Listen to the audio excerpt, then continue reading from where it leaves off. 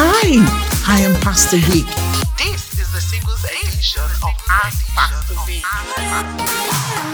Jenna asks, what kind of boundaries should I set while dating? Oh, Jenna, I don't like that word, dating. Okay. If you're a Christian and it's not time for you to get married yet, I don't think the Bible allows us to, have time experimenting with other believers. Good and godly friendships are fine. Do not stumble into relationship with people. Let it be your choice. Now, if you're talking about courtship, you've decided, you've prayed, you've sought godly counsel, you know this is the person you want to settle down with, between that decision and the day of your wedding, if it is that we are talking about, I would like to bring you back also to the scripture. Many of the things the world are selling to us about what you do during courtship, they're actually reserved for marriage. Like romantic getaways, secrecy, kisses, date nights. Only within marriage are you allowed to do it, and heaven will not frown at you.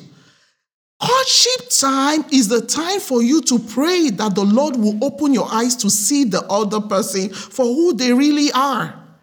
It is time for you to focus on things like knowing if they have integrity, their fear, their likes.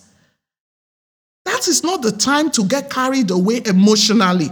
Emotion will be allowed later. In fact, that is why we have honeymoon.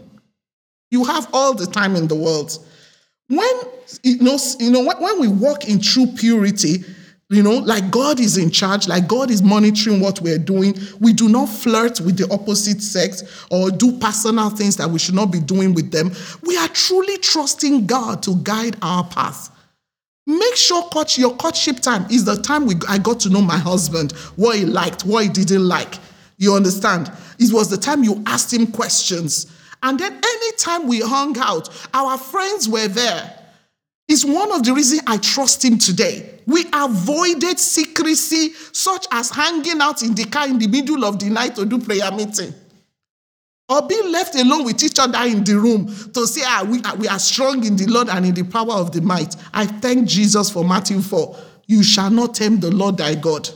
So courtship is not time for experimentation. After all, you've both made a decision to get married. Wait for that time. And then all of us will look away. We don't care.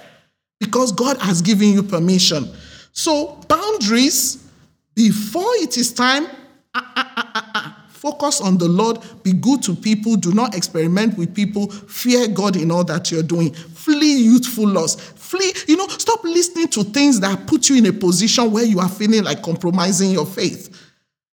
Once you declare and the church knows and you both agree to get married, focus on building your home. I've just said it. Finances, how do we deal with that? Our religion, education, how about our children? Would we like to stay in this city? Are we moving to another city? Are you comfortable in your job? Should we change job? Should we start a business? There's so many other things we need to talk about. That other one that the whole world is looking for and making movies about. When you get married, the Lord will bless you. You will have such a pleasure. Marriage is sweet, I must say, but wait for the right time. Praise God.